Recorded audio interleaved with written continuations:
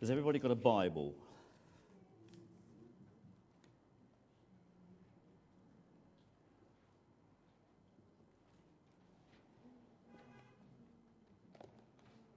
Where would we be without our Bibles?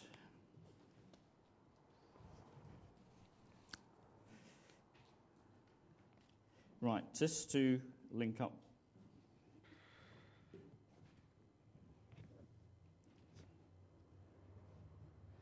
John's gear stick, that.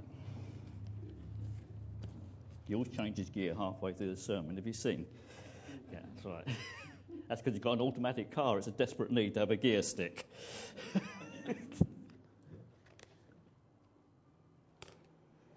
We're looking at Hebrews, and we're looking at the subject of faith. No, we're looking at the subject of real faith. Now, faith is one of these difficult things for preachers because whilst it's something you need to preach about, you need to teach about, when it comes down to it, you can make a sermon out of it quite easily, but it's not always so easy to inspire people into real faith. And that's why the writer of the Hebrews gave a list of people that had demonstrated real faith. It's as simple as that, really. He said, in order to explain to you, in order to describe what real faith is, let me tell you about some people in the past. And let me tell you about some very special things. Last week, John, it was real faith and dealt with origins, and so John looked at creation. And that was such a good place to start, chronologically so, but spiritually so.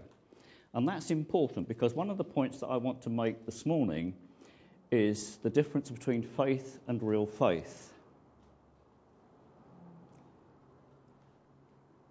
I believe that chair will hold me up if I sit on it. There is an element of faith about that because I've done it so many times. On a wooden chair, the legs could be rotten and let you down. But the thing is that the capacity to believe something is built into man, and it's not built into lesser creature. The difference between faith and real faith. And as we come to the little story of Cain and Abel, we'll look in a minute at the difference between faith and real faith, because they both brought offerings to God. The right wording is that Cain brought an offering and Abel brought a sacrifice. And the two are different. And it highlights the difference of faith and real faith. For me this morning, it's faith, real faith, worship.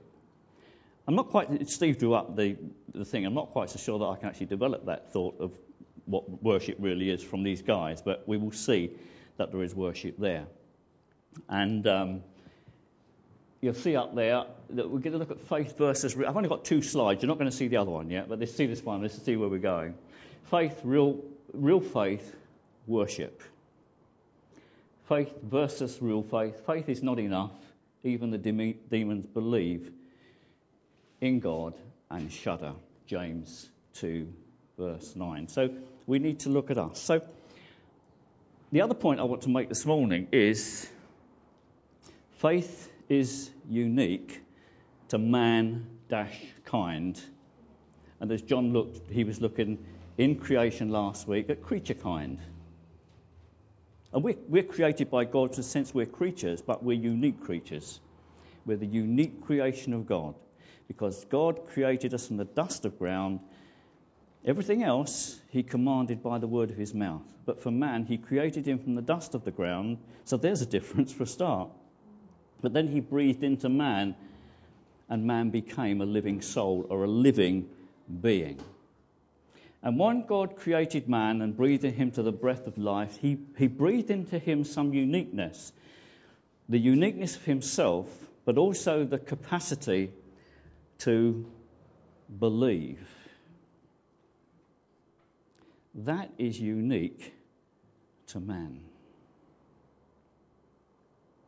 So if it's unique to man, it is both spiritual and supernatural, which is sort of a third point I want to make this morning, that the faith we have to actually believe in God and to trust Jesus Christ to save us in our lives and to trust him for a future is actually spiritual and it is supernatural.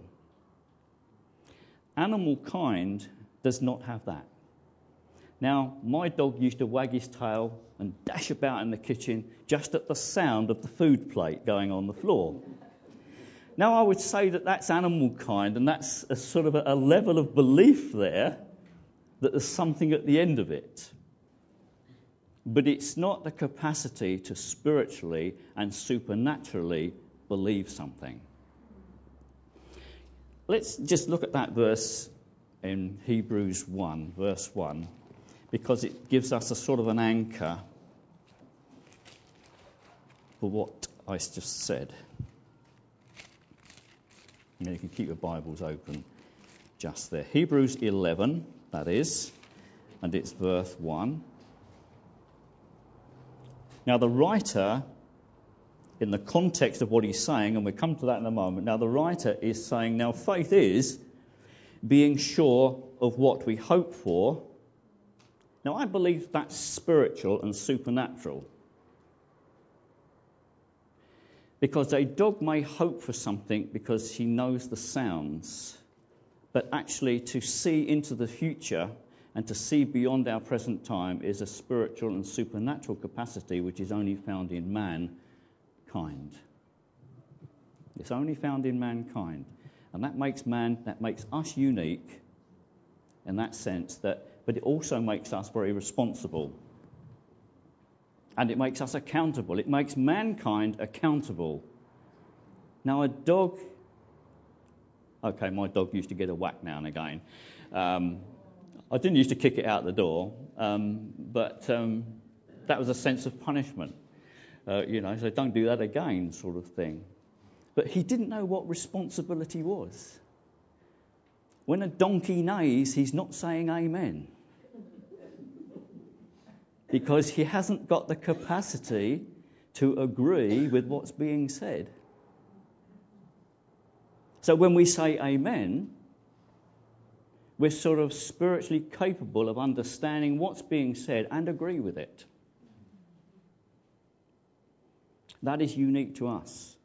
And that uniqueness makes us responsible to God and accountable for our lives. Because God is God, and he has commanded all men everywhere to repent. Do we actually believe that? A dog does not need to take that sort of statement on and say, I need to repent before God and put my life in order. But man does. So there's a point there. It's the uniqueness of mankind. And so when we looked at creation, we looked at the things that God created by the power of his word, and man formed from the dust of ground, into whom God breathed the breath of life, brought him into a responsibility. And that, going back to that verse 1, now faith is being sure of what we hope for and certain of what we do not see. Now, how supernatural can you get? How supernatural can you get? No man has seen God at any time, but we believe in him.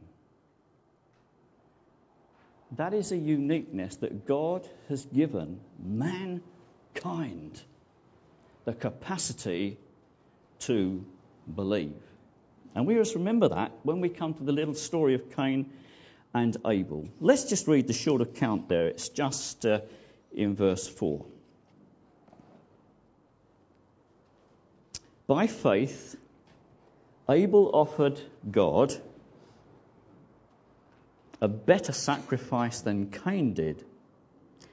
By faith, he was commended as a righteous man when God spoke well of his offerings.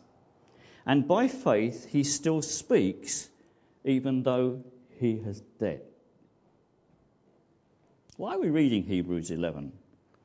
Because the people to whom the writer is coming are sort of capitulating on real faith for faith.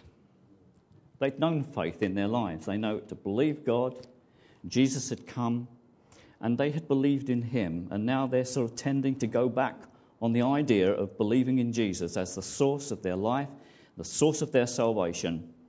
And they were capitulating on real faith and going back to faith, actually returning to ground zero, if we could say it in a different way, being unaware of the subtle differences that degenerate the type of life that God expects his believing people to enjoy and experience. So here's the writer to the Hebrews. He said, you've known real faith. Remember those earlier days after you received the light, when you stood your ground in great contest in the face of suffering. You know what it is to have real faith, and you're now capitulating to faith. You've gone back a step. It's the charge to hold on to this wonderful salvation which has been given to us through Jesus Christ. At the opening verses of Hebrews, it starts with the fact that we've received all this and you're neglecting this great salvation, capitulating for faith. And that is the subtle difference that is happening in our world today. We're calling faith real faith when it is only a form of faith.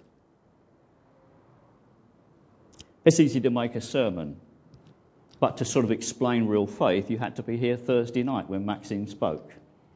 And that was more stimulating and inspiring in the context of real faith than maybe what we can look at in a sermon sometimes. And that's why this list of people he's going. So as the writer looks at Cain and Abel, there's specific things he wants to draw out of that and to help us to see what real faith is. I mean, he picks up on all these others, and I don't want to pinch someone else's sermon, but Abraham has a big slot in this passage because God was the source of his life. What God said, he did. And God led him from day to day. And he honoured what God said. And he related, by believing in God, that what God was doing in his life was important. So he did it, even to the sacrificing of his son. The difference between faith and real faith. We live in that sort of world today where there's a lot of faith but not quite so much real faith. And Cain and Abel will give us some insight into where we are. But in the context, this is given. The example given for today in Cain and Abel, the story is brief and the details are few. The theologians have difficulty in trying to find out why God accepted Abel's sacrifice over Cain's offering. But that's the sort of world we live in. That's where God is with people today. This is two humanities in our world. Two humanities in our world. Maybe the Hebraic understanding and focus on this story may shed more light, but I'm not a Hebrew scholar. But there may be relevant things in the subject of faith upon real faith. At the heart of it, God does not accept Cain's offering, but he accepts Abel's sacrifice by which he found acceptance with God. The greatest thing in this world, in this life, and to know the peace of God which passes all understanding, is to know within our beings that we're accepted by God. Many people are living with the idea that they don't know. But the Bible has the clear truth to guide the peoples of the world into an eternal future with God.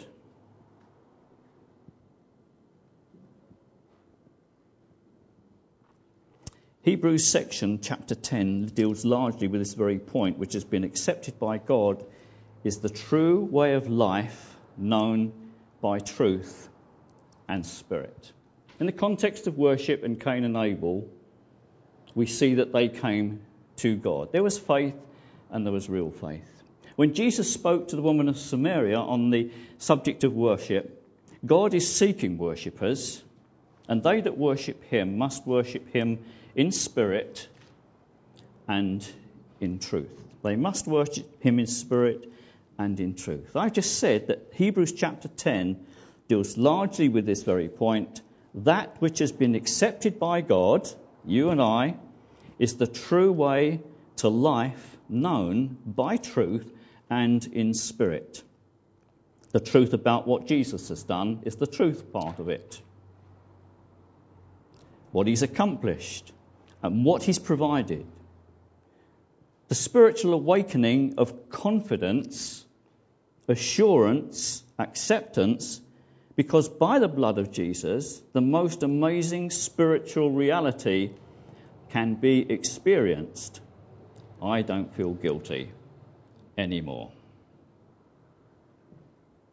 Maybe this was an issue between Cain and Abel, in that Abel, his attitude, and by the way that he brought his sacrifice to God, he knew a peace that passed understanding. Whereas if you look at Cain, Cain challenged him. Cain, why are you so angry? Why is he so angry?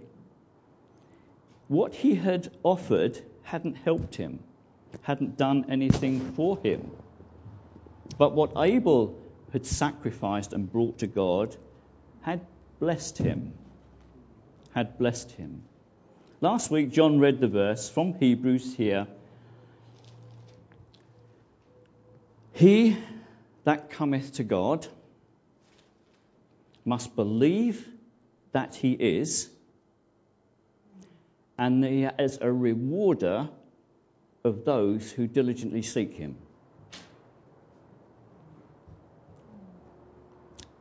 Issue of spiritual and supernatural ways of approaching God. He that cometh to God, and we can come to God, he that cometh to God must believe that he is, and that he is a rewarder of those who diligently seek him. Now, if you put this, or slice this verse over Cain and Abel, which one do you think sort of appropriated that verse? Well, I think we see that Abel did and Cain didn't. There's a difference between the two. There's a difference between faith and real faith. In Hebrews 10, we have some people who are feeling they're losing out. They're lacking in confidence and they are losing their assurance about what it's all about. And as they're coming to faith, the writer is saying, now this faith which is so real and is such a rock, and this faith which is actually full of life, spirituality, and supernaturally normal, as Julian very often says, supernaturally normal is the process of faith that you believe in God and that he rewards those who diligently seek him. People say, where did Abel get the idea from that he did what he did? And it's easy to look retrospectively at what he did in the light of all the teaching about sacrifices and offerings in the Bible and say, oh, Abel, he needed to bring a blood sacrifice because that was the right thing to do. But we don't know that. We don't know that. We don't know why Abel come. The details are very brief and scratchy. We're not sure. But I like to think of it in this context, and in the context of the verse that I've just quoted. If you read about Abraham, and I don't want to pinch Abraham again, but it says about Abraham, he reasoned that God was able to raise the dead. Where did he get that idea from?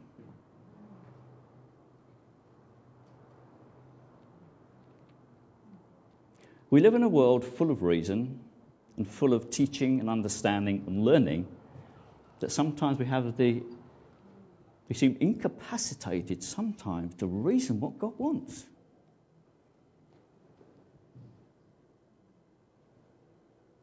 Abraham reasoned that God could raise the dead. I like to think of Abel that way too, that he said, I see a need here, I see a need, and I must work this out. We could do that. We say, we live in this world, it's awful. Okay, it's good in places, but the underlying spirit of this world is driving it to an horrible conclusion. It's driving it to anarchy. Just like Timothy said in his gospel, in the last days will come such terrible disorder and happening. He said, there will be a form of godliness, but denying the truth. So we superimpose another thought over Cain and Abel, that Cain had a form of godliness, but and he denied the truth. He's unable to grasp the truth about the whole situation. Now, the same Abel was a nobody. He was a nobody, but he was a nobody who became a somebody. In a sense, his name means that. It means something like this: emptiness. A little while ago, we looked at the names that were given to Naomi's sons, I think it was. And I can't remember what I said now, but I know that it was a horrible meaning. It wasn't a good meaning. Now, it's very the same sort of thing with Abel. It's sort of like this: I feel empty, God has let me down, so we'll call him Abel. We'll call him Abel. With Cain, Eve said, I've gotten a man from the Lord. She was sort of saying, God's going to help me now. He sent someone who can help us get over this situation. So there's a difference there. The two humanities seen in Cain and Abel. What the writer to the Hebrews is saying about Abel is that by faith, Abel offered God a better sacrifice than Cain. He came believing. He came believing. He came reasoning. You don't just turn your Bibles back to the story of Cain and Abel for a moment. There's some interesting little science and thoughts that can lead us in all sorts of directions, but it helps us to get an idea of the picture before us. We're looking at Genesis chapter 4.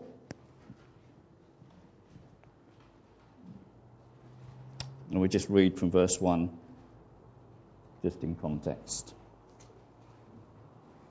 Adam lay with his wife Eve, and she conceived and gave birth to Cain. She said, with the help of the Lord I have brought forth a man. Later she gave birth to his brother Abel. Full stop. Nothing much said there. But we read at a point in a stage in time that Eve said, I've gotten a man from the Lord. In other words, God's going to help me now. He can help us out of this awful mess, this awful situation. Someone who's godlike, in a sense. But it's really this sort of Eve stating how she felt, Adam and Eve stating how they felt in a bit of a situation. But Abel was a sort of a nothingness, and so he had that sort of name. He was empty. He couldn't help them. No chance here, sort of thing. But he was a nobody who became a somebody because by believing in God, he found that he was a rewarder. He was a rewarder. And we can find that too, you know. He that comes to God must believe that he is, and that he is a rewarder. Now that's quite important because we live in a world where the concept of God is looked at in the terms of punishment, or he doesn't like me, someone up there doesn't like me. And when they win the match of tennis, oh, thank you, God. There may be an element of faith, but we're looking for real faith this morning. Something which is both spiritual and supernatural. Something which, when exercised in Jesus Christ, actually brings him to be our Saviour and to give us a peace which passes all understanding. Back to chapter 4. Later on in verse 2. Now Abel kept flocks, and Cain worked the soil. In the course of time, Cain brought some of the fruits of the soil as an offering to the Lord, but, notice the but Abel brought fat portions from some of the firstborn of his flock. So in actual fact, what he's saying is that Abel spent some time keeping an eye on the animals that he looked after, and he looked for one which is the most beautiful beast in the whole flock, and he killed it and said, God, that's for you. But Cain, it says he brought some of the fruits of the soil. There's a difference there between faith and real faith. Now, Abel kept flocks. Why did he keep flocks? Maybe he thought, there's going to be some needy people around here. They want clothing. They want skins of animals. So maybe I'll keep flocks. But Cain, he worked the soil. Cursed is the ground because of you, because of the sin of Adam and Eve. Cursed is the ground because of you. Through painful toil you will eat of it all the days of your life. It will produce thorns and thistles for you, and you will eat the plants of the field. By the sweat of your brow you will eat your food until you return to the ground, since from it you were taken. For dust you are, and to dust you will return. Cain was working with a cursed earth. And I think he must have found that very difficult. You know, religion seems like that sometimes, when it's religion, because it has no life in it. It's like working a cursed soil. And Cain thought, I'll give God some of the fruits of this, which I've worked and worked. But you see, the same thought is worked out in other situations in the Bible. It came out in the story of the prodigal son, where the son went off and just squandered all the living, came back, said, I'm sorry, and his father said, come on in, mate. Come back, you're so welcome here. And what did the elder son? All these years I've worked for you, and you've given me no recognition. We can't work our way to God. Do you know we're living in the world of a cursed earth? Rules and regulations are crippling society. Why? Because it's trying to work the cursed earth. Now, safety rules, I work with them all day long. And I had my electrical inspection a couple of weeks ago, and it's getting worse and worse and worse. But this man, he must love regulations, I tell you. He must eat, sleep, regulations, and all the rest of it. You get something like, oh yeah, that's such and such number in there, and you repeat it to her, and you put it down on your piece of paper where you've been inspected. In the health service, you'll find that regulations are crippling the real capacity to keep the flock, which is what Abel did. Now, I don't want to read too much into these stories, but I'm just trying to get some background understanding here. You know, we live in a society which is working the cursed earth, and it'll end up crippling society. But there's good news, you know. There was Peter. He says, I'm going fishing. I'm going back to work, mates. There's nothing here for me. Jesus said, feed my sheep. Look after the flock of God. And even Christians will find it more and more difficult to look after the flock. It's difficult now in the context of children, and will become more difficult, I believe. It's difficult in the context of people who've actually paedophiles and stuff like that. It's difficult. It will become more difficult. But the whole point about it is we're working a cursed earth. And this is, Cain was sort of living in that sort of situation, working the soil. And it said he gave God some of the fruits of the ground.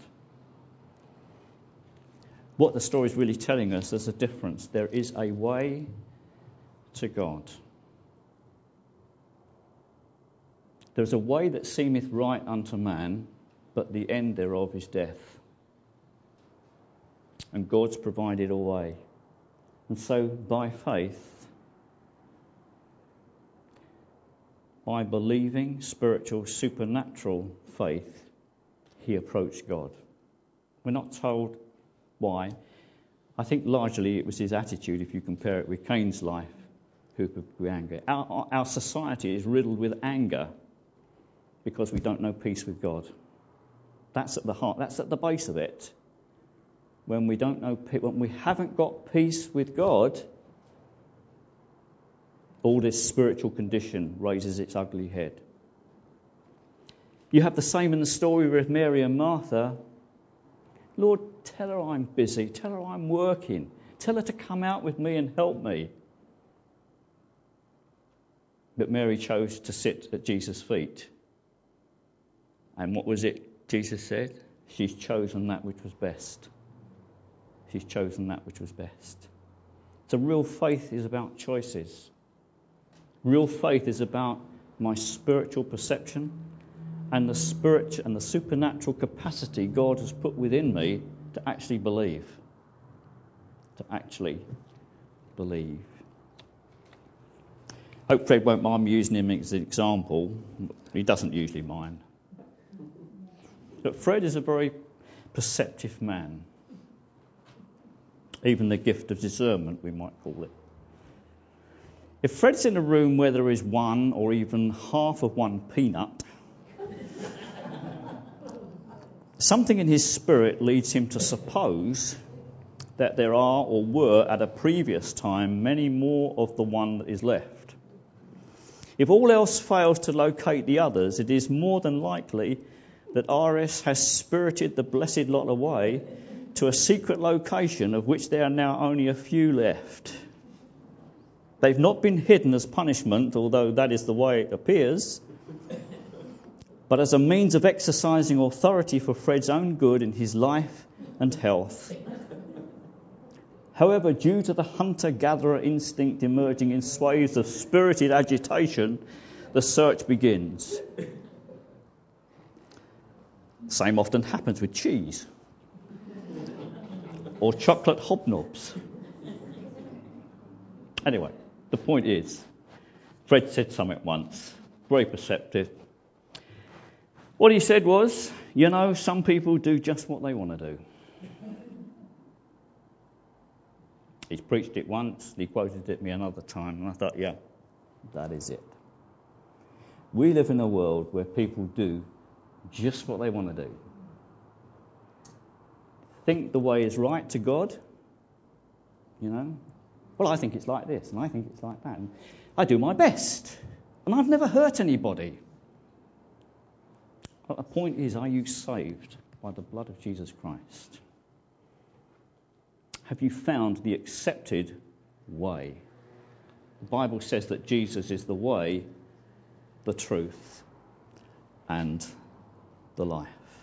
And so Fred is perceptive. Helen, can you get that other slide up there, please, for us? Right. Poop scoops are a tremendous invention. And you see here there's a dog, a picture of a dog with a poop scoop scooping up his own mess and putting it out. Now, you may teach an old dog to do new tricks, but you cannot teach a dog about hygiene and the reason why he has to do it. And it's the concept of believing that faith is both spiritual and supernatural, uniquely given to man. And so when people go about doing what they want to do, their beliefs are actually unimportant to God. But the story tells us that unto Cain, God didn't respect his offering. It wasn't the way.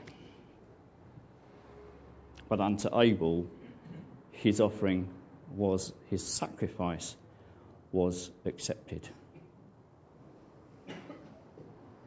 Abel was a nobody who became a somebody, who ended up dying as a result of his righteousness. But actually, his faith spoke to every age, by age down to today. There is a way which is right. We cannot come to God any old way. The way to God is open. Let's draw near.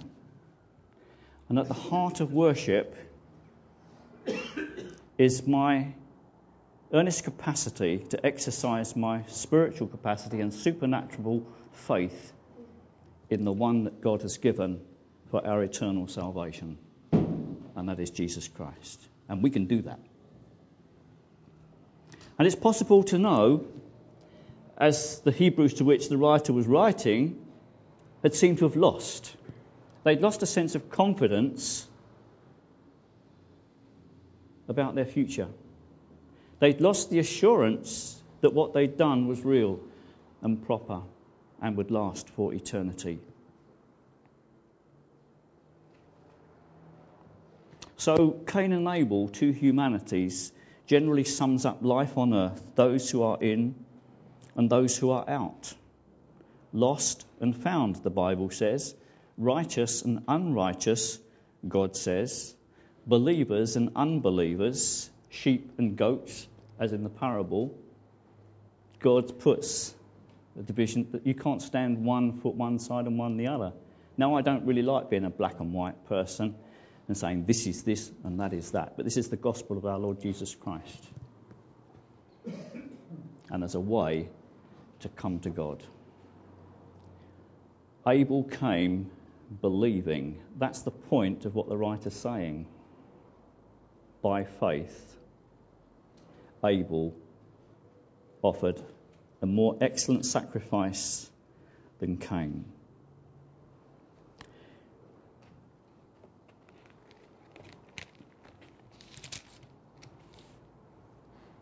By faith, he was commended as a righteous man when God spoke well of his offerings.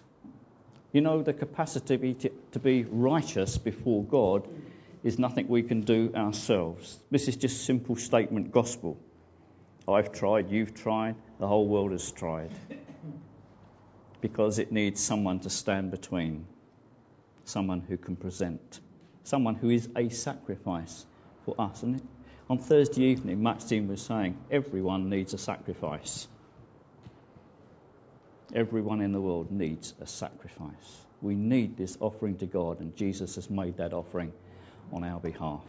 That's why we worship him here this morning. That's what we own him as our Lord and Saviour. That's why we celebrate his goodness. Now, faith is being sure of what we hope for and certain of what we do not see. This is what the ancients were commended for. And so we've started with two of the very good ancients of the Bible story.